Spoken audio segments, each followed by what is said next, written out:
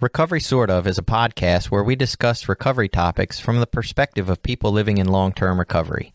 This podcast does not intend to represent the views of any particular group, organization, or fellowship.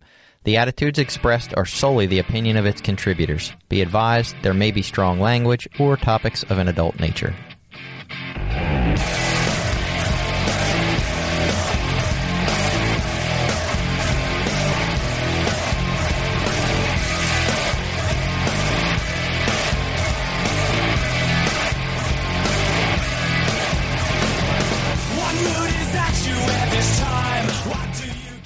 Welcome back. It's Recovery Sort Of. I'm Jason, a guy who does not speak very wisely. And I'm Billy. I'm a person in long-term recovery. And we have Jenny today. Hi, I'm Jenny. I'm a person in long-term sobriety. And we're going to talk about wise speech, which is an interesting concept that I have never heard of exactly. I have a feeling once we get into it, there's probably some 12-step equivalent-ish type thing. But I think it's interesting that there's this Buddhist concept and therefore a recovery Dharma concept of wise speech, and we don't know anything about it. So that's why Jenny's here. So maybe we just start there. What the hell is wise speech? So when I was active in 12 steps, like when I did the 12 steps with a sponsor, she introduced me to the a speaking concept. It was, does it need to be said? Does it need to be said by me? Does it need to be said right now? Did you have that? Yeah, I've heard that somewhere along the way. I don't know that any of my sponsors actually told me that, but I picked it up somewhere. Yeah, and that's been a part of something I think I've picked up probably through Buddhist teachings and meditation. It's like I don't always need to just say whatever I think without thinking about what I'm going to say. Okay. Yeah, that was probably the first time I considered how, in recovery, how to treat speech. Maybe before that, though, do you guys remember the book, The Four Agreements? Did either of you read that one? Never read that. I have not read it. I actually read the dude's son's book. Okay. The 5 Levels of Attachment. Oh, that does sound interesting. I'll have to check that one out. The Four Agreements. I read that one. Actually, I think I read that one in my drinking days, because I was probably seeking some kind of spiritual balance, though I didn't really have those words for it. But in the Four Agreements, one of his strong suggestions was impeccable speech. And then that came up in recovery circles, too. That just reminds me of that meme where it's just some Asian sign above a urinal that's pee impeccably or something like that. Pee with precision and grace. I don't know why that comes to my head. I look at too many memes. Well, yeah, I guess so. That was a lingering thing in my head about impeccable speech. I mean, communications interested me for a long time, but not until I got into a Buddhist recovery program did I start learning kind of rules around speech that would make for a better life, I guess we'll put it. So feel free to jump in if you have any questions. I'm just stuck on the 4 agreements while you were drinking. I'm agreement number 1, beer before liquor or something. Yeah.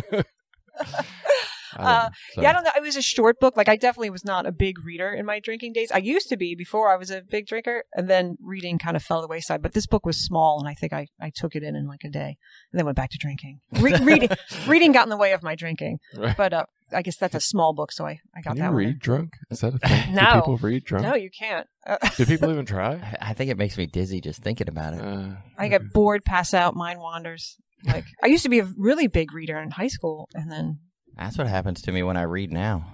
I get bored, fall asleep, mind wanders. Just don't teach this concept too well, because I feel like most of my speech isn't wise speech, and I'm okay with it, so I don't want to get too wise. Yeah, this whole podcast is not wise speech.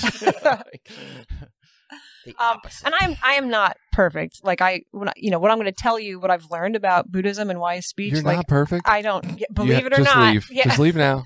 Bye, guys. The only reason we had you on here. So where were we? Okay. So first of all, I am not an official Buddhist teacher. I am just a Buddhist aficionado.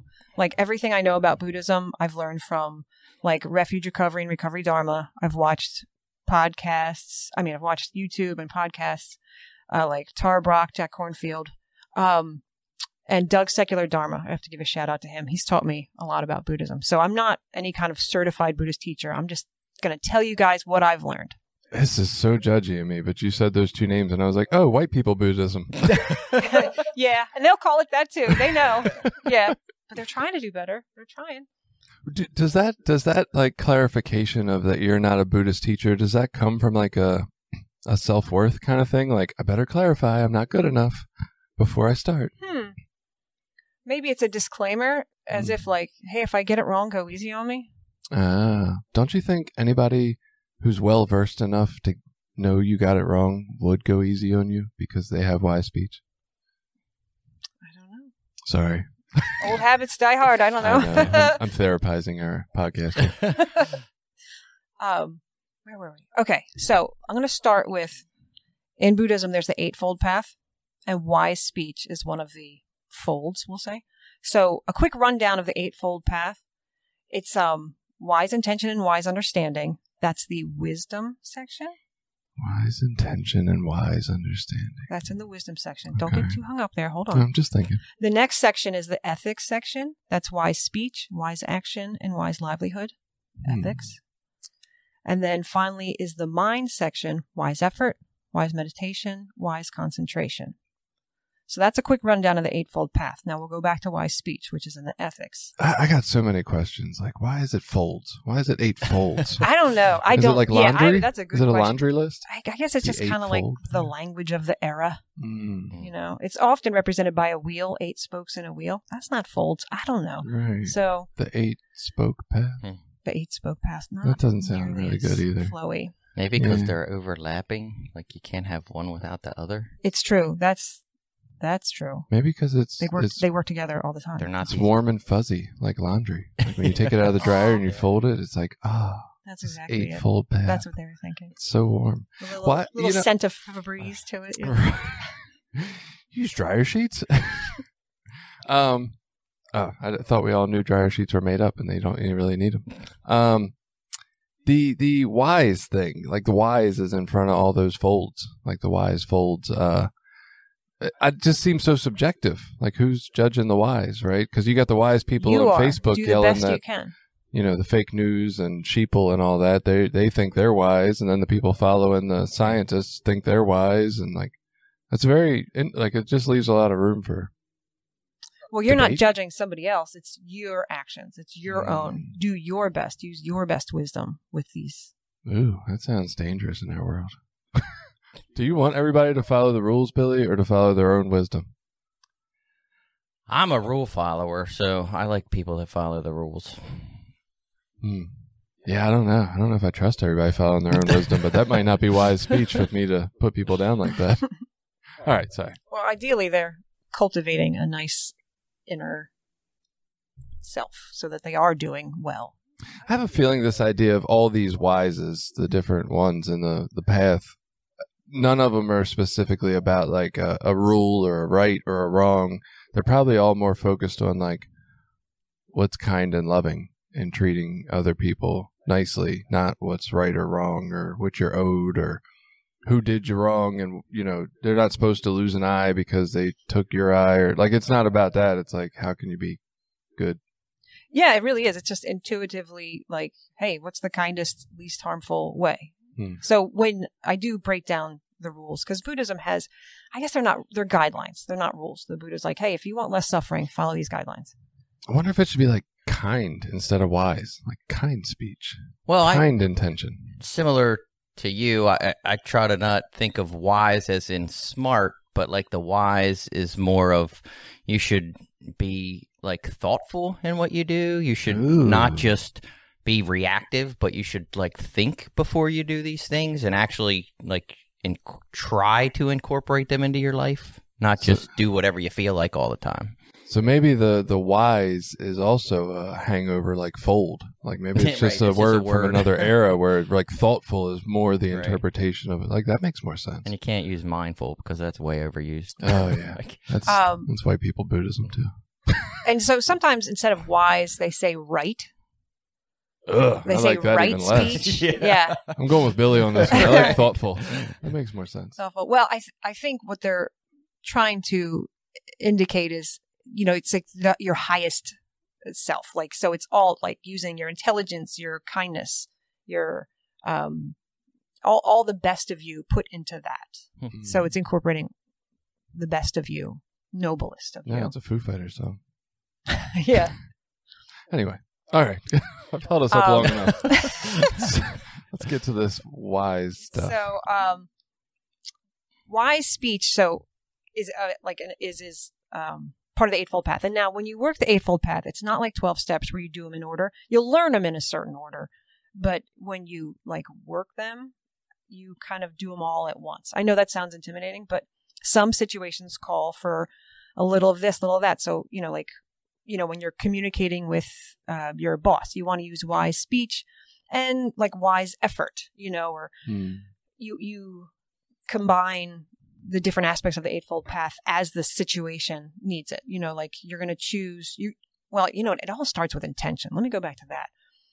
Intention, especially with speech, if you set out the intention, you're like, I want to do my best and I want to speak from my highest self, that's where it begins. And wise intention is the first one you learn in the Eightfold Path, at least in the ways I've learned Buddhism. Is that the first in the list? It is. Yeah, it's the first in the list. And that's how I've learned it, with Recovery Dharma and Refuge. And you start with intention. What's your intention? So that's a foundational principle. Mm-hmm. Yes. Not honesty. I feel like in 12-step, honesty is that first foundational principle, which we just talked about recently. Yeah. That's a good one. But I feel like intention comes even maybe before that, or maybe intention is a part of honesty, that self-honesty piece. Could we compare to the word willingness that they throw around in 12 steps? Do you think intention is willingness? I don't think of intention as willingness. You did say the thing about you kind of work all these at once, but I feel like even though the steps are laid out to work in a certain order one at a time, we commonly hear in a meeting or not, you live these long before you work them or understand them or any of that. You do start applying them even before, especially when you start trying to apologize in your first week. That's true. And I've heard, every day I wake up and do the first 3 steps. People do the 12 steps every day, So yeah, intention. I don't know if that has an equivalent in our spiritual principles. Too. I can't think of an equivalent. I mean, I feel like it involves some of them though. You need the self-honesty of the intention that you're setting, right? What is my intention going into this situation? Is it to get over on somebody, or is it to really help somebody else? So you need some of our principles to get the intention, but I don't know that we have a. Well, and funny enough, when I think of intention immediately in recovery, what I think back to is people shouldn't judge you by your intentions. They judge you by your actions. I'm not judged by my intentions. And where that for me comes from is I've heard it sort of explained that when I was using, it wasn't yeah, I'm going to go steal from my family so that I can get more drugs and do all this stuff. It was I did it. I'm man, that was terrible. Or when I said I was going to show up for somebody's birthday party or get somebody a present or do any of those things, my intention was to do those things. My actions never followed up with that intention. So my intention meant nothing. My intention is worthless because my action didn't represent my intention. Yeah, and I've kind of heard that too, that similar idea. When we're in active use, we think people are going to judge us by our intentions, but they don't because they never see them. They only see the actions that don't follow the intentions that aren't good. But then, the idea of recovery is to live more in line with our intentions because that's what people are judging is the action part of it. But and I'm sure, this probably starts as a get to know the intention and then be able to follow it. That's probably the rest of the 7 folds is the ways to actually live in that intention. But we need a new step. We need step 0.5. Well, I don't think Buddhists approach life from the standpoint of you're a totally fucked up mess piece of shit. You need to reevaluate your life, and when we come into recovery, that's what we're coming in with. We're coming in with, you're totally screwed up in a fucking mess. So you need to just sit down and shut up and listen to us. Well, and that's, I know we like to say that this is a spiritual, not religious program, but really our whole Western society is based around Christianity. Oh, for sure. And Christianity's beliefs are people are fucking sinners at heart. And if you don't do something about that, you're just a piece of shit. You got to do something and, get your Jesus or whatever it is to get better because at your core, you're bad. Like, that's where Christianity starts, is you're bad, and this is going to make you better. And like, I agree. I think Buddhism and other philosophies are like, oh no, we're good. We just need to find ways to be that. Well, I guess in some respects, it is important that our intentions are good. Because if my intentions all along are to like steal from people and hurt the people that I love, then I got no hope of changing that behavior. Like if that's my intention from the fucking get-go, then we're really in trouble. Step point 5, we realized our intention sucked. The Buddhists do believe that you are good on the inside. So, when sick people come in to the program, it's like, well, this person is consumed by greed, hatred, and delusion right now. So, using compassion and kindness and patience, help them get well. It's like therapy. Yes. Yeah. Buddhism and therapy go good together. I don't want to take us too far off track, but like this is kind of the debate in America right now, right? I feel like one side of the people feel like people are bad to begin with, right? And they're like, no, we can't give out child stimulus credits permanently because people will spend them on drugs and not go to work. Right. Like that's the argument, right? Like, or we can't give out this money. We got to drug test people because we just know they're fucking stealing from our taxes. Like, and then the other half is like, well, we just want to give these people the benefit of the doubt and give them some money so that they can try to not be poor. Right. So it's very much this kind of debate in our world today of and I think that holdover of people are bad to begin with, and we should always come from that angle. That's very much a Christian belief. And it's weird when you think of Christianity and all this love and peace and joy and shit, but what you realize is no, it's a judgmental, I think people start as being bad and we should protect ourselves from that. I'm like, Well, I mean, my experience with Christianity is that's been the difference of the versions that have appealed to me over the years versus the ones that haven't. Like, I was raised in that Catholic, very judgy, you're a sinner kind of way, and that pushed me away from a relationship with God or anything.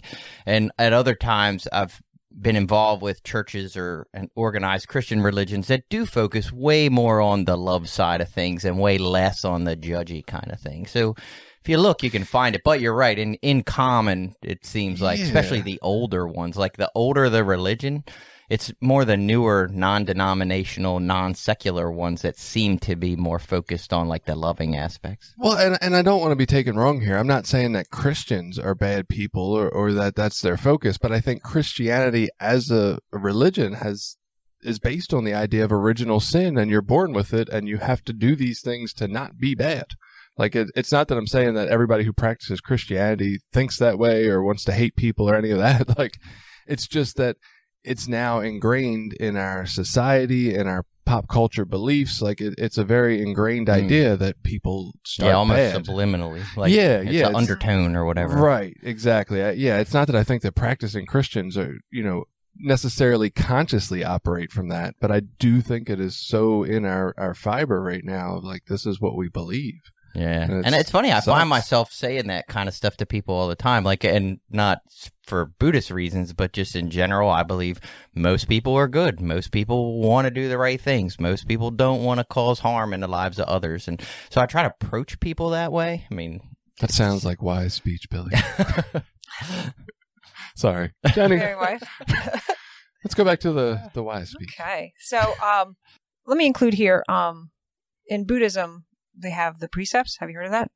So these will be in comparison to like the 12 commandments, but in Buddhism, they have the 5 precepts, bare minimum. Oh, there's only 5. That sounds way more doable hold on than 12. And, other sections of Buddhism have like up to 36, but these 5 are usually across the board in all the different varieties of Buddhism. And the 5 are no killing, no stealing, no sexual misconduct, no lying. That's the speech one. And no intoxicants. No lying. The Buddha was very firm about honesty. And I guess that's where you can tie it into the 12 steps. The Buddha was very firm, like, yes, you should always be honest, bare minimum. Huh. So that's part of the 5 precepts of Buddhism. We need to have him on our honesty episode because we just decided that was not the case. Yeah, we decided it's not great all the time. I want to argue with Buddha now. I'll have to re-listen to that one. I'm sure I heard it. We'll have honesty it's a new part one. 2. Okay. It is honesty part 2. We just recorded it. All right. Well, maybe I'll be around for honesty part 3 and can speak up for the Buddha. There you go. Or we get somebody who knows more. Yeah, well, you'll take the test and tell us what Buddha would have done. All right. Channel my inner Buddha. We all have a Buddha inside. That sounds like it's sexual misconduct. Sorry. It's a very, I tell you, this tells you what I think of myself. Every time she says no sexual misconduct as a Buddhist precept, like I think she said that on another episode, I was like, who's judging this sexual misconduct? Right. What is sexual misconduct? I don't know if I agree with this one.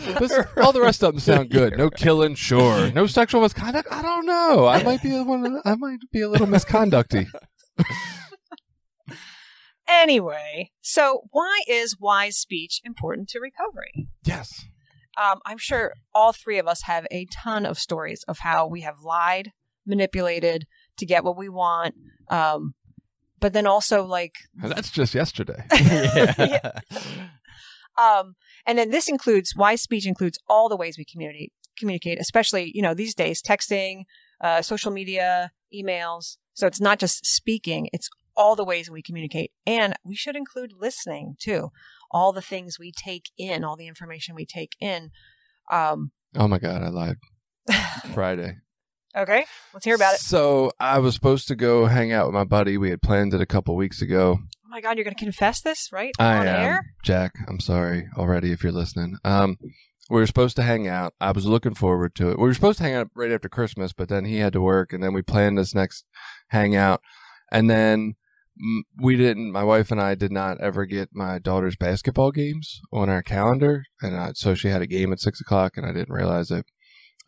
So I was feeling ill all week. And then Thursday I felt really ill. I left work. I went and got a COVID test. Negative. Yay. So Friday came. Well, I told him Thursday night, I was like, man, I don't know. I'm not feeling so hot. We'll have to see tomorrow. So then Friday came and I had missed my daughter's basketball game Thursday night because I didn't feel well. And then she had one Friday and I felt like I was supposed to be there. Now, I did feel better Friday. I felt like it was more complicated and sounded more like a lie if I said, hey, I do feel better, but I realized my daughter has a basketball game that I didn't know about and I can't make it. I felt like it was less lie sounding if I just stuck with not feeling well. And I didn't want him to think I was lying to him, which is sad because I think he trusts me. But I was like, this just sounds like too much to explain through text to say that I do feel a little better. But so like if my daughter didn't have a basketball game, I would have went and hung out. It was really my daughter's basketball game that helped me out. Right. I felt good enough that I would have went and hung out Friday night. But I just went with, I'm still not feeling good. It's not going to happen. So yeah, sorry, Jack. It's not the truth. That's weird, though. I felt like the truth sounded more like a lie, and I was worried about it. You really overthink that one. Yeah. I probably did. Daddy excuses always win. So you just say, got to hang out with my daughter. Nobody can argue with that. You could have just told the truth. No, but yeah. It didn't. Mm-hmm. After if I'd have never said I felt sick, I could have said that. Well, you know what? It's a lot about practice, too. Wise speech is a lot about practice and being compassionate with yourself. So I would say don't beat yourself up too much about this, but maybe try better next time. Yeah. Okay. No lying. Until it makes sense again. So, in our addiction too, we caused harm. Like we said some mean shit. Who here said mean shit to their partner? Well, you didn't have a wife when you were in active addiction. Oh man, I was drunk with a husband. I said some mean shit. I can't believe he stayed with me. Right? I don't have to be drunk. Really? Yeah. Fuck you. You don't ever say mean shit to your husband? You guys shit hate to my Buddhism. kids. You don't say mean shit to your husband now? Let's call him up. I don't think so. I try not to harm him, What do you consider mean shit? Well, when I was drunk, I'm not even. It's too embarrassing. I'm not going to tell you that stuff. But yeah, I don't even have to ask that. Honestly, yeah. I know I say mean shit now. I don't have to compare. Now, James and I are really we really do talk nicely to each other. I'm not saying we don't get mad every once in a while. That's where the honesty piece comes into problem. Sometimes the honesty can be mean. Yeah. Yeah. I don't know. I don't want to live that way. Like, yeah, my dad and stepmom, they used to always argue, and it was so uncomfortable to go over there. I just don't want to live that way. Yeah, me and my wife don't argue a lot. I mean, it's really pretty rare. I'm a walk-awayer. I'm not an arguer. Depends on when you catch me. Well, especially now in recovery, like I have the language and the practice to be like, hey, you know what? I'm getting a little worked up. Can we just take 5? And I'll do that, But things are pretty chummy. Okay. I hope. So I don't know. we said mean shit to our partners. Yeah. So yeah, and Not drunk. and other people. I mean, like other people. Like I did awful shit in the bar. Like and we would pull pranks and lie, and we were just fucking bullies. It was terrible. Yeah. So Not in the bar, but on the street corner. There's definitely a lot of lying and manipulating. And yeah, and I was once you're in that game, I'm just you also become a victim of it. I mean, and that's the karma part. Once if you're gonna live that life, it will come back to you. The same way you treat people is how you get treated. And anyway, something else to consider with wise speech is how you talk to others is a practice in how you talk to yourself. So your inner voice, how you talk to yourself is how you talk to other people, and how you talk to other people is probably how you talk to yourself. So when I'm being a shit to other people, chances are my inner language is also pretty shitty.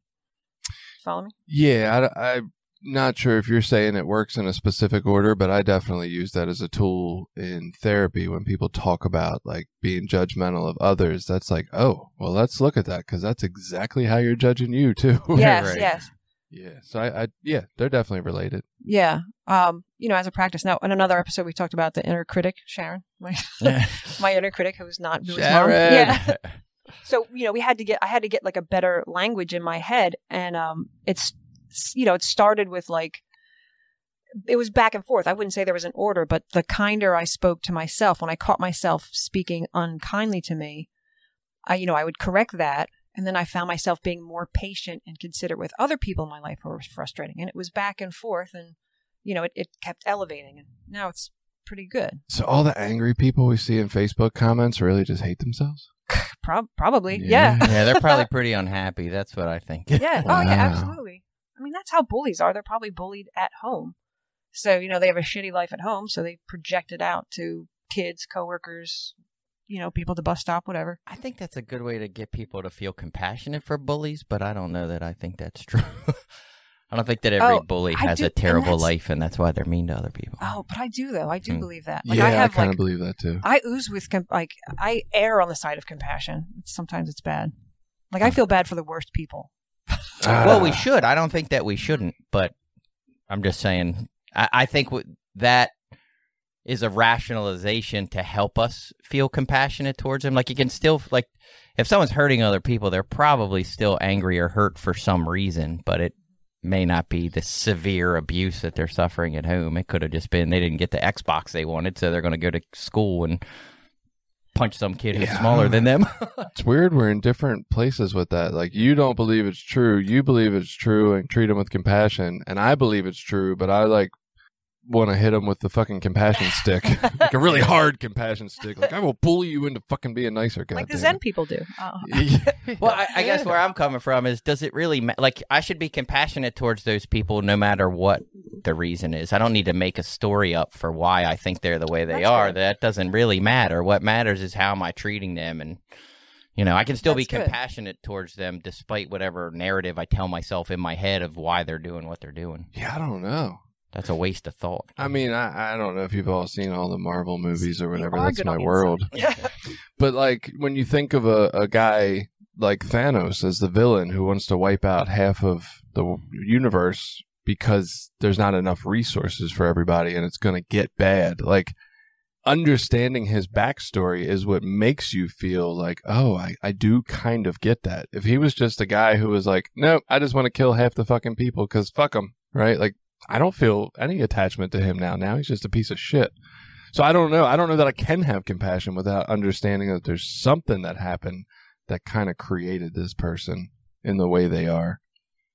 But if you don't ask them, you don't know. You're just making up a story. Well, I don't necessarily make up a story about any great tragedy or anything. I just, to me, it's like a flower that you plant in your, house. Like, even though 10 years later, it's blooming, it's beautiful, it's green, whatever, I don't know that someone watered it and nurtured it and put it in sunlight, but I do know that something happened to get it to be a beautiful, thriving plant 10 years later. Like, I don't have to necessarily make up the specific story, but I know things don't just happen, right? Like, I do know there is a story. There's something that led them there. It doesn't necessarily matter what, but something led them to be this person. Like, it didn't just, they didn't come out of the womb like smacking their mother like, bitch, give me that fucking milk. Like, Yikes.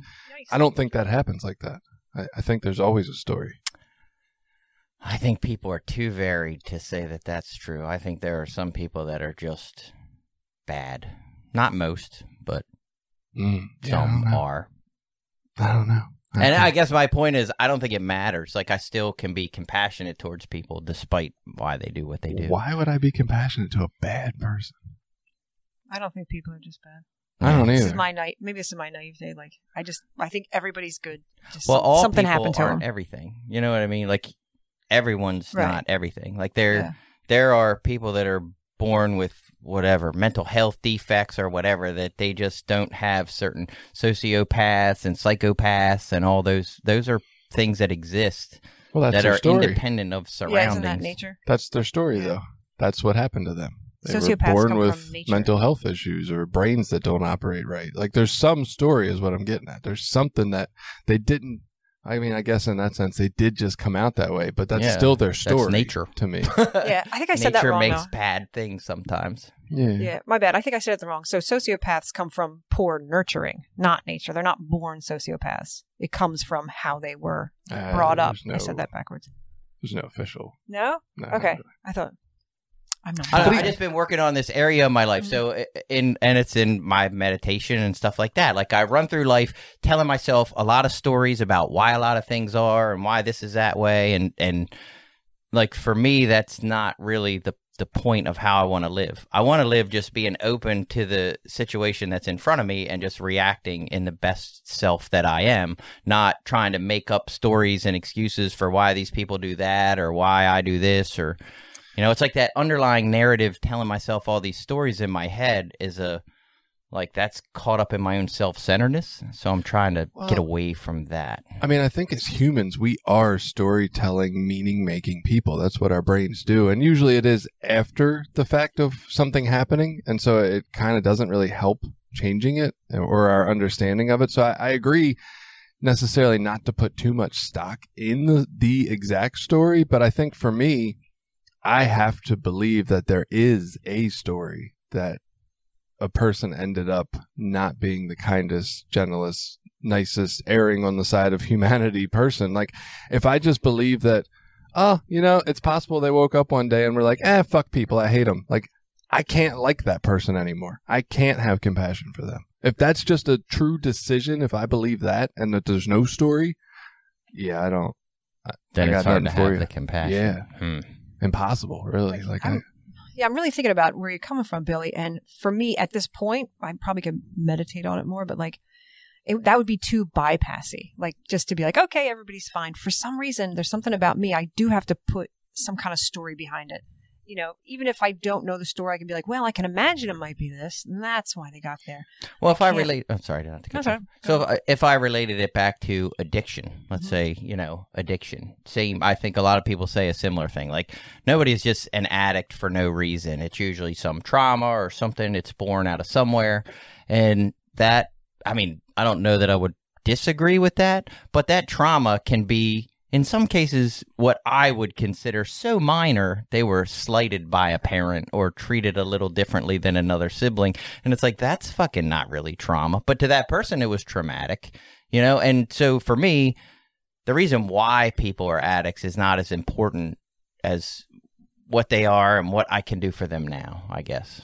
Just treating them with respect. That's Correct. the bottom line. Just going to treat you with respect. Don't care about the story. Right. Well, and if you hear Gabor Mate talk, like, his point is to change the question from why are you like this to what happened to you in your story that this is what's going on now, right? And not that part of that can't be the genetics you were born with, but it's more moving away from the shame-based question of why are you like this, right? Because people, like, if I'm feeling really depressed and I can't get out of it and I can't do these things I want to do in my life, saying, why am I like this, is a shame-based question. It's like, what the fuck is wrong with me? Whereas what happened to me that I've gotten here, that's more of a curiosity and an exploration question where we can move into, like, starting to have compassion for ourselves. And I guess that's where I'm coming from. Is like, I need to believe that there's some story, even if that's genetics, even if that's you were born this way and you can't help it. Like, there's some story that makes you today make sense and makes it not your fault. That's my goal. I don't want it. If it's somebody's fault, then I fucking hate them. Gotcha. Yeah, If you're that a makes shitty sense. person because it's your fault, then we got issues. But I don't believe that exists personally. I guess I do. I believe that Okay. exists. But and then I guess for me, it doesn't, like, I shouldn't change the way I treat that person because I believe that exists. You know what I mean? Like, for me, and I'm not saying I do. Don't get me wrong. I'm not perfect by any means.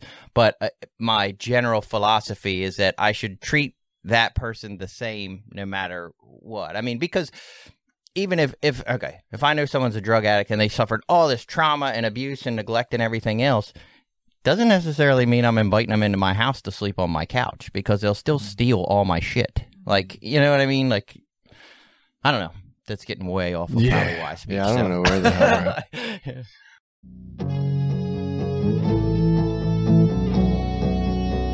at. This episode has been brought to you in part by Voices of Hope, Inc., a nonprofit recovery organization made up of people in recovery, family members, and allies.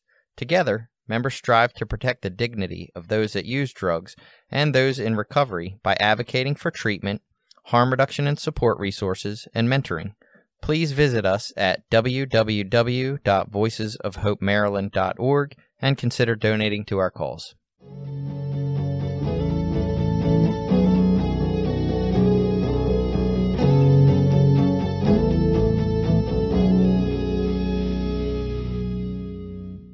Back to speaking wisely, thoughtfully. Why speech? No, it was a good sidetrack. Back to speech. Important too is observe how you are speaking and the reaction to it. So when you speak, I'll give you some guidelines in a little bit. When you speak honestly, when you are speaking helpful and beneficial with kindness, when you're considering your audience so that you're clear, and the timing is good, you'll observe a good reaction to that. You'll see that it was good for you, good for your audience, your listener, whatever. But when you don't follow those guidelines from the Buddha, you'll observe that it's bad. So you get that instant reward. And I know a lot of people are like, God, do we have to do this every single time? And well, kind of, yeah. Until you get practice. Like, slow down, pay attention to what you're doing, and then observe when you do things right.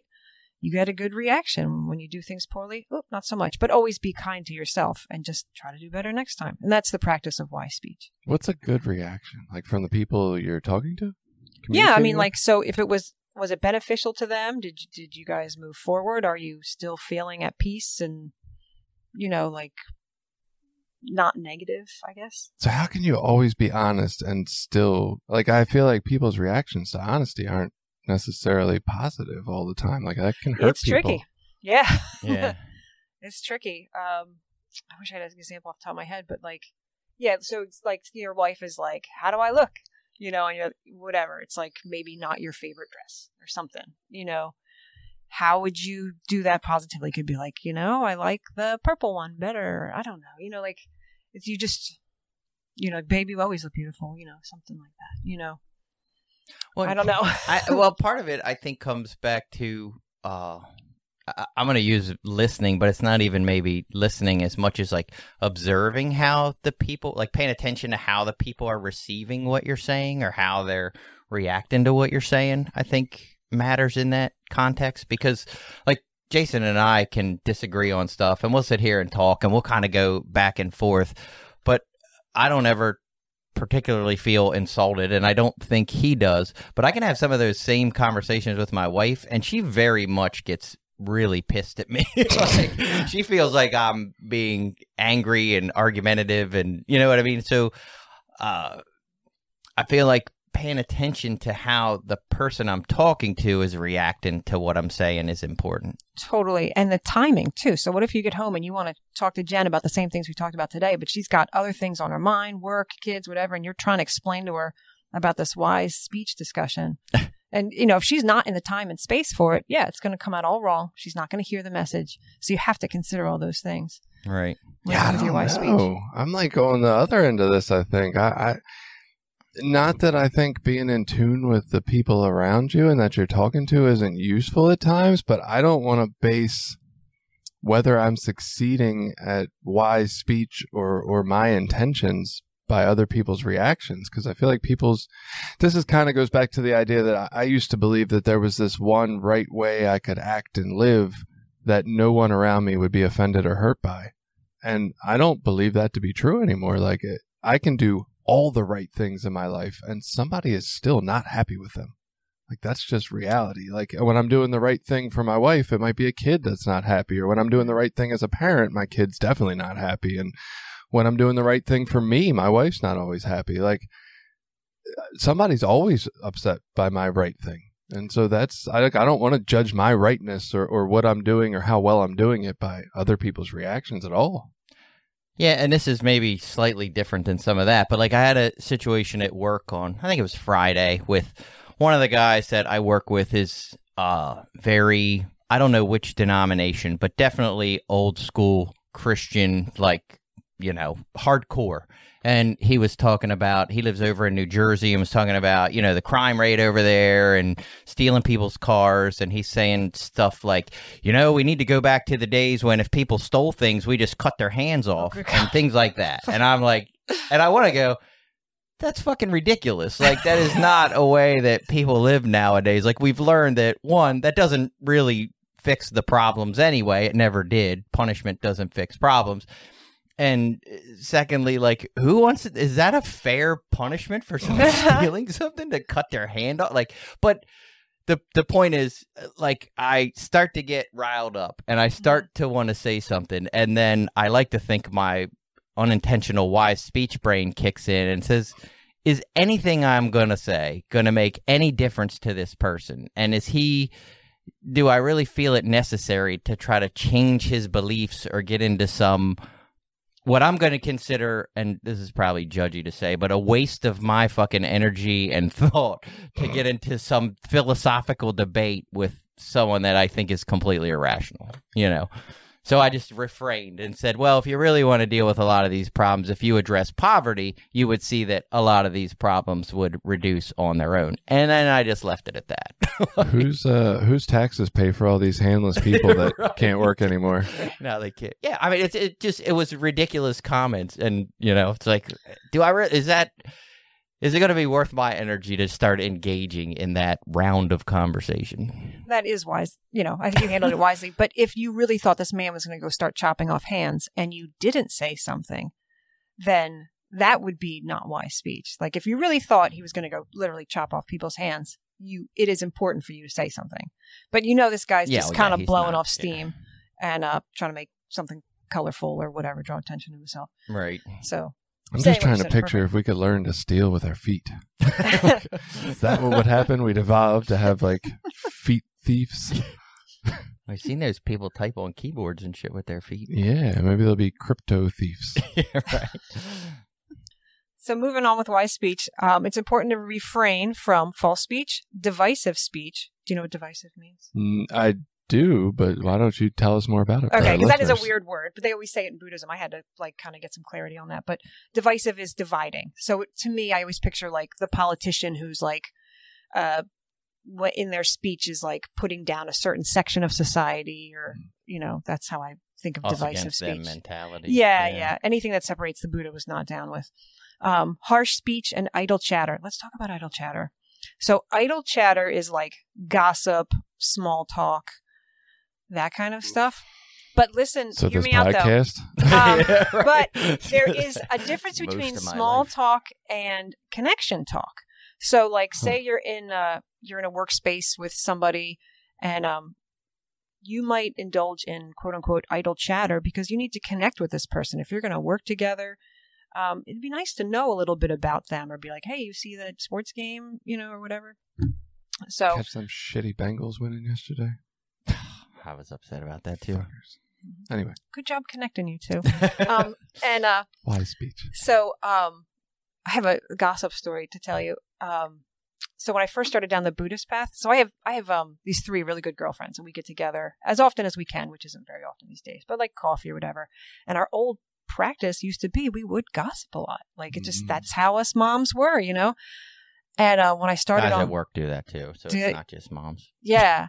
So when I started exploring Buddhist recovery, and they're excited for me, they're great cheerleaders for my recovery, and I said, hey, one of the rules is wise speech, which includes gossip. So, you know, we gossip a lot. I'm going to have to cut that out. And the girls were like, yeah, I think we should just let that go. And they were all like in agreement, like, yeah. And now our conversations have so much more depth, like because we remove that. Like if we catch ourselves gossiping, we're like, you know what, maybe we shouldn't talk about that. Now our conversations honestly have filled in with much more meaningful stuff. Like when we took gossip out, we have better conversations. Huh. That's not how I saw that going. Yeah, I thought you were going to say they stopped coming over. Right. No. Like, they said that was a good idea, and then they went and gossiped about me. Right. Now I didn't want to gossip their anymore. own group talking about me. Yeah, they were in like chat group, and I'm not part of. Yeah. Right. Can you believe that Jenny doesn't want to gossip anymore? What the fuck is wrong with her? So, and again, not for the specific purpose of wise speech, but I've noticed that about myself. Like and we talked about some of this on the podcast at one time too, is like at work when I'm talking to other supervisors about other employees and how to do that in a way that's beneficial versus a way that's just gossiping about, oh, so-and-so did this or this person did that or what a pain in the ass, you know. And I try to stop because it makes me feel like I don't like that part about myself. There's a underlying, like, that's not the way that I want to be. I don't want people to talk that way about me when I'm not around. So why am I talking about them when I'm around, you know? Yeah, definitely. Like when people gossip, if I'm partaking and I hear gossip and I know that when I'm not there, then it's me. Like, you know, that's just how they are. So, yeah. But so I usually choose friends that don't do that. You know, it's a real hardship around, this is a challenge though. Skipping ahead. So I have neighbors who engage in racist speech, and oof, yeah, that's hard. It's hard. You know, if it's really blatant, like somebody called Obama the N-word, and I was like, yo, we can't do that, you know, but even if it's like that low key, like, they'll mention somebody was black, like it has nothing to do with the conversation, but they'll like slide that in. I'm like, how is that important to the story? Like, what are you trying to convey here? But I don't say anything. I'm just like, ugh, I hate where this is going, you know, or, and this is usually like with my neighbors. And so people I want to like keep the peace with, don't want to like ruffle feathers. So this is something I really have to work on, is like, when do I speak up? How do I speak up compassionately? I usually just end up being silent, which is also kind of a crime, you know, like I should say something, but this is like, I want to do better with this. Like I want to speak up more when there's like racist speech, but I just don't know how yet. Working on it. Yeah, it's hard sometimes. I mean, especially when you can feel in your environment outnumbered. And it's like, how do I speak up without attacking or, you know, alienating myself at the same time? Because to alienate me doesn't necessarily help, right? Like if I just make myself on the outside of the group, now I'm just another person they don't like, and the group doesn't really change or shift. And really, I think the goal is to help awaken people, you know, and you can't do that if you're the outsider as well. Right. Usually I do the old like, oh, look at the time, I got to go, you know, like kind of thing. And I just kind of excuse myself if things get like, politics can get kind of heated, or if I just feel like the conversation's going like kind of a racist way, I'm just like, gotta go. Well, I've learned, and this is maybe more of a tactical thing, is a lot of what people are bringing up as quote unquote racist problems. We have those same exact problems here in Cecil County in predominantly white neighborhoods. You know what I mean? Like we have Winding Brook and Lakeside and, you know, these other, what I'm going to call the bad areas of town. And it's all white people doing the same exact shit as is happening in any, you know, of these other neighborhoods that may be more colorful. And I just try to bring that in some way into the conversation. Like, oh yeah, well, I live in Cecil County and we have that exact same problem, and we don't we're like, what, 10%, Right. minority in this community? Like, we're predominantly white people. You can go into some of these neighborhoods and see the exact same thing. So I don't think race is the big driver there. And that's usually how I'll slip that stuff into conversations. You're quick. You think of things quick. I don't always have like the data. Well, like, I've worked handy. through it a lot. Yeah. Because I felt the same way. Like, I always feel uncomfortable with that, It's an uncomfortable place to be. And this is a racist area.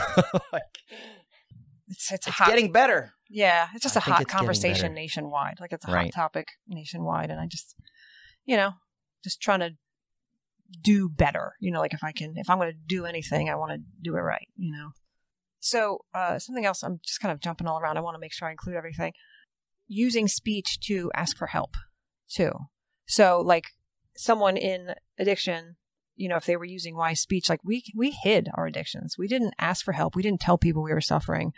But if we were using wise speech, if we were practicing that, we could have been like, oh my God, I'm hurting. Oh my God, I'm addicted. Oh my God, I can't stop. Like, we're not using that. And if we're not being honest with ourselves, that makes it even harder, So this is why wise speech is important to recovery. What do you guys think about sarcasm? I love it. Sarcasm's terrible. Yeah. He says sarcastically. 90% of my communication is sarcasm.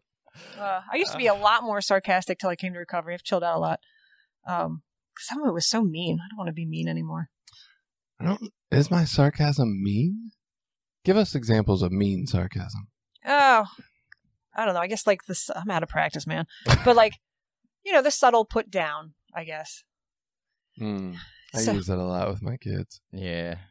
At home, Like, my wife nice is- job there. Ugh. Yeah, my wife has been a huge pusher of no sarcasm. Like, mean what okay. you say Interesting. and say what you mean. Like, you Yeah. the no sarcasm with each other in the house, which is hard because I'm sarcastic a lot, and she'll bring it up. So it's gotten better. It's still prevalent at most other areas of my life, but not at home as much. I can imagine your workplace being kind of Oh, all the guys. Yeah. I'm picturing like my kids making a sandwich and like botching the job all up, and me being like, "Why don't you spread the bread on the jelly?" It's doing great there, son. Like, Maybe and now's a good I time don't to know. observe the reaction to that. Observe how you feel, how they feel. they usually laugh because it's like it's They're not. crying on the inside. Yeah. They might be, but it's. I Daddy guess doesn't love me. I don't know if it's sarcasm or like this tendency to find joy and humor in the absurd, right? Okay, there's that. Like I'll say a statement that's like so out there, and obviously we both know that's not what they were trying to do, but like it just it seems so ludicrous that it's like entertaining for us. That one is pretty ludicrous. And there is Yeah. funny sarcasm and then more sort of mean. Like you said, like the Yeah. put downs and stuff can be. Going back to Kinda my right. wise intention, it's a way for me to connect. Okay. I think. I hope That's- it's not if that's the painful for truth. them. Yep. Like, Yeah. but I feel like it's a way for us to share in a moment of like, hi, Yeah. you didn't do it well. It's not a big deal, but let's make a joke about it. So that might not even be sarcasm. I Just don't like a little know. connection, dad-son jab, Maybe. When I get with old friends like from New Jersey, I slip right into an old sarcastic like way of speaking. And I kind of have to, I get home and I see myself using it with my husband. I'm like, whoa, shake it off. Like, I just picture that movie, A League of Their Own, and John Lovitz is on like the platform with they're about to go off to, join the club, and he's like, see, the way it works is the train moves, not the station. And that's what I picture in my sarcasm every time. Because the girl like looked confused about getting on the train or whatever, and he was saying the train moves, not the station. And like that's the kind of thing I do with my kids, I think. that's funny. That's a good one. Well, I know sarcasm is definite, like the main form of communication with a lot of the guys in my life. Definitely in my recovery circle, it's very sarcastic and jokey and sort of put down-ish. And what's weird is I try not to do that a lot. Like, there are opportunities I take my jabs and make my jokes, but it's definitely something I'm like, oh, doesn't always feel good. Yeah. That's the observe part. And then there's always the debate about white lies. Like, what if you're white lying? Oh, Because we you don't- decided that was fine. You missed it. Yeah, Oh, that's okay. good. Yeah. We're good with it. All right. Well, the Buddha would say rigid honesty. But when it comes to white lies, if it's like, just do the lesser of two evils. Like if telling your wife she didn't look nice, I'm like, how do I look? And you're like, ugh. Like the lesser of, if you tell her, yeah, you look great, babe, it's because otherwise you're going to make her feel terrible. Like if you, so. Your Cheeto binge is showing.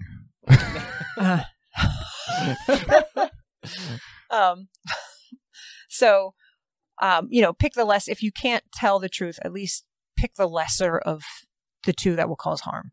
So that's probably where we came with the white lies. That's kind of was the idea behind why we thought, maybe it's not. Right. Maybe rigid honesty isn't the way, because if it's going to be more hurtful and less helpful in that moment to tell someone like a hard truth.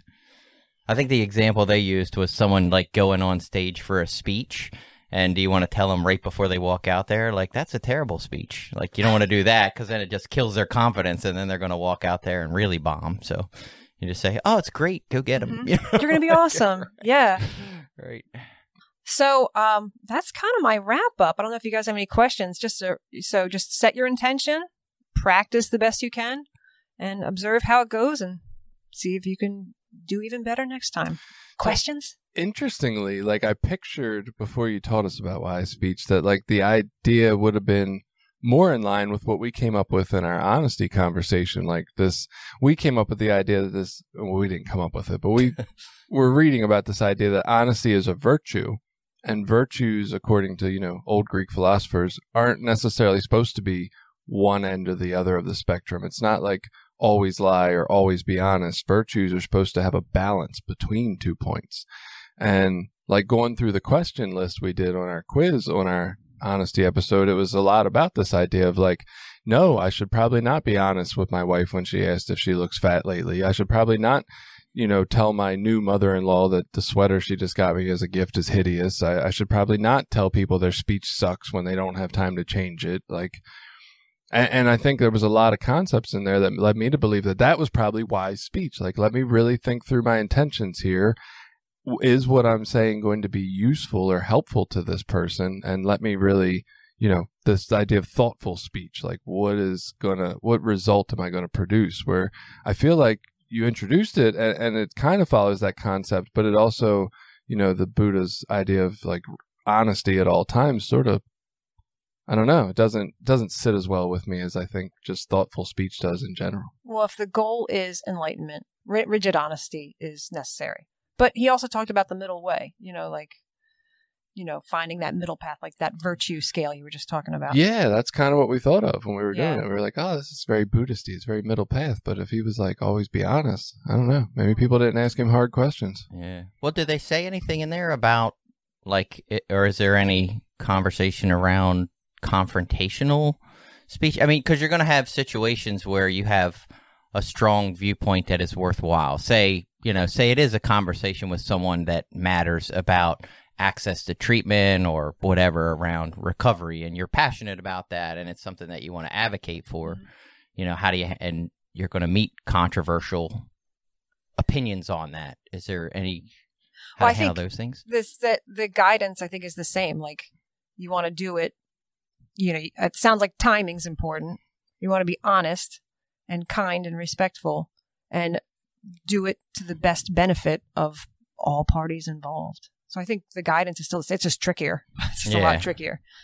Well, I think it is important for me, too, to try to look at my intentions and things a lot at the base. Like, what is my intention here? Do I think I want to change this person's mind? Do I think I'm going to make them think the way I want them to think? If that's my intention, that's probably not so great, because then I'm going to get argumentative and defensive, and it's going to turn into a battle.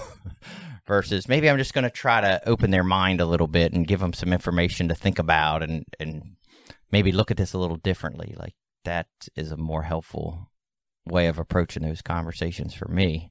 Yeah. Any other examples of unwise speech lately? No, none I can think of. I think for me, I mean, I love the idea of wise speech. I don't know that 12-step necessarily has an equivalent. I feel like we just go in and we're like, honesty. That's the speech you need. Honest speech. Honest, open, and willing. And I guess my take on this, which Buddha would agree with, because he says everybody should find their own path and not just blindly believe in his. Right? Isn't that what his thing is? Everybody should get their own be sense a lamp of... unto yourself. Yeah. So my take on wise speech is that I need to put more thought into the intention ahead of time. Like, what is the goal?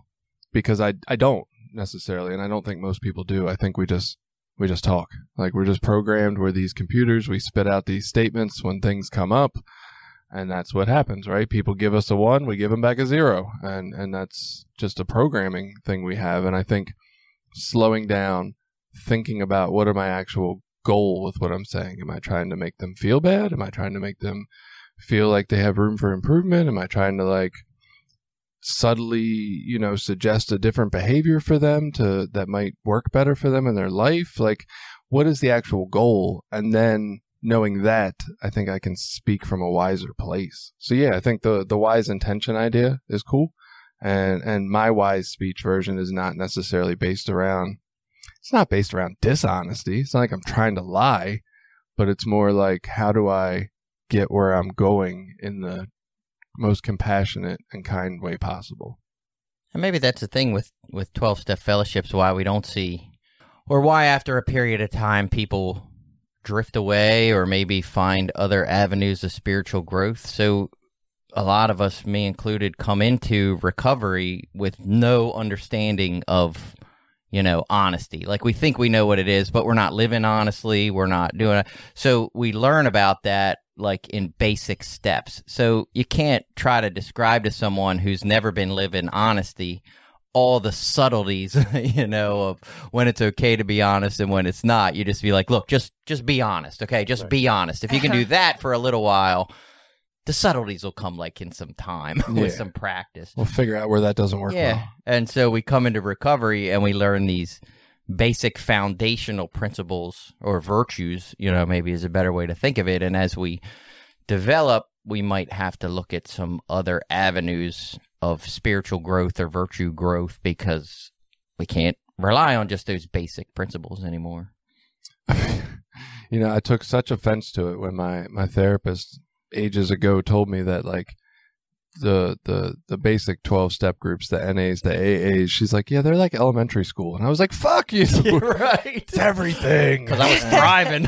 Right. And I gotta say, and this isn't like a put down, I'm not trying to make anybody feel like they're less than or any of that, but it does, from my outside exploration, seem a lot like that. Like, kind of like you just laid out. Like, they give us these basic general concepts, and then maybe if you move into some of these other 12-step fellowships, they get a little more refined in those ideas. Maybe that's middle or high school. And then, there's another world outside of that of like internal growth that you can seek through other spiritual paths or therapy or some other way that is like the graduate school of. Yeah. Well, see, and I agree with you 100%. My, bang on the table thing with that is, but if people would stick around, we could bring some of that into the people that have been around. Like, if everybody who wants to get further spiritual growth goes somewhere else, then we never evolve past elementary school. Like, that's all we ever are is elementary school, because every time people get along the way, they're like, I'm going somewhere else. But I think that's actually not how it would work. And I think it's actually designed to the detriment of the new people. Right. It would be like Billy Madison putting an adult into the... Well, and it would be this idea of like, kind of like AA's pamphlet says, don't talk about other things besides alcohol in here, or the alcoholic might not get it when he walks in the door. Like, if we were talking in our meetings and our fellowship about all these, more refined concepts, the guy who just wants to stop shooting heroin is going to be like, this isn't the place for me. I don't even know what the fuck they're talking about anymore. So. That's where the wise speech comes in. See, I'm going to know when it's the new guy, that conversation is a different conversation than I'm going to have with the guy at 10 years or going to have with the guy at 20 years. Who has the time, those though? are different conversations. But, if they're working like their graduate school program, they don't have time to go back to volunteer at the elementary school. Yeah. Yeah, I don't see it working, honestly. Because, if I go in and share, if they're like, hey, come share your experience, strength, and hope, I'm going to talk about what's going on for me now. And there's not I'm not gonna say there's not. There's very few meetings that don't have a new person there. Like, so I'm just never gonna be at the same place they're at. Oh, that's true. I mean, but what I think of is there were times in meetings where I heard people say things and it was like, whatever. And now that I've been there for a while, I'm like, oh, I see what they were talking about. You know, like from staying around now, those things make more sense. Maybe. I don't know. But I understand why people, I understand why people sort of end up venturing to other places or going other avenues because it is hard. I mean, most of what you're going to hear is. Well, and there's a reason that people going for their doctorate don't go sit in a third grade class, and we don't have second graders in doctor's school with them. Like, there's a separation for a purpose. Like, they're just in two different places. They wouldn't benefit from being in the same place, I don't think. Never mind. I won't even go down that road. That's why our educational system's fucked, because we don't have smart people teaching the dumb people what they need to know. We have somebody who doesn't know anything teaching somebody else who doesn't know anything. But maybe. I'll join in that conversation. Isn't there a thing about if you're what you know, you learn teaching or something like some concept of that? You learn it better by teaching than.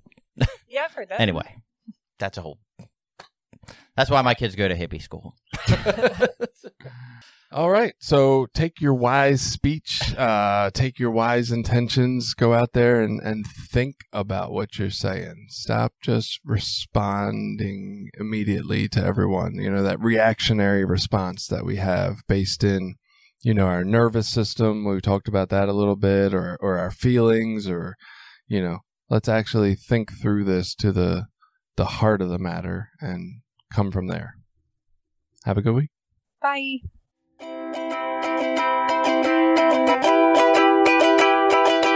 Did you like this episode?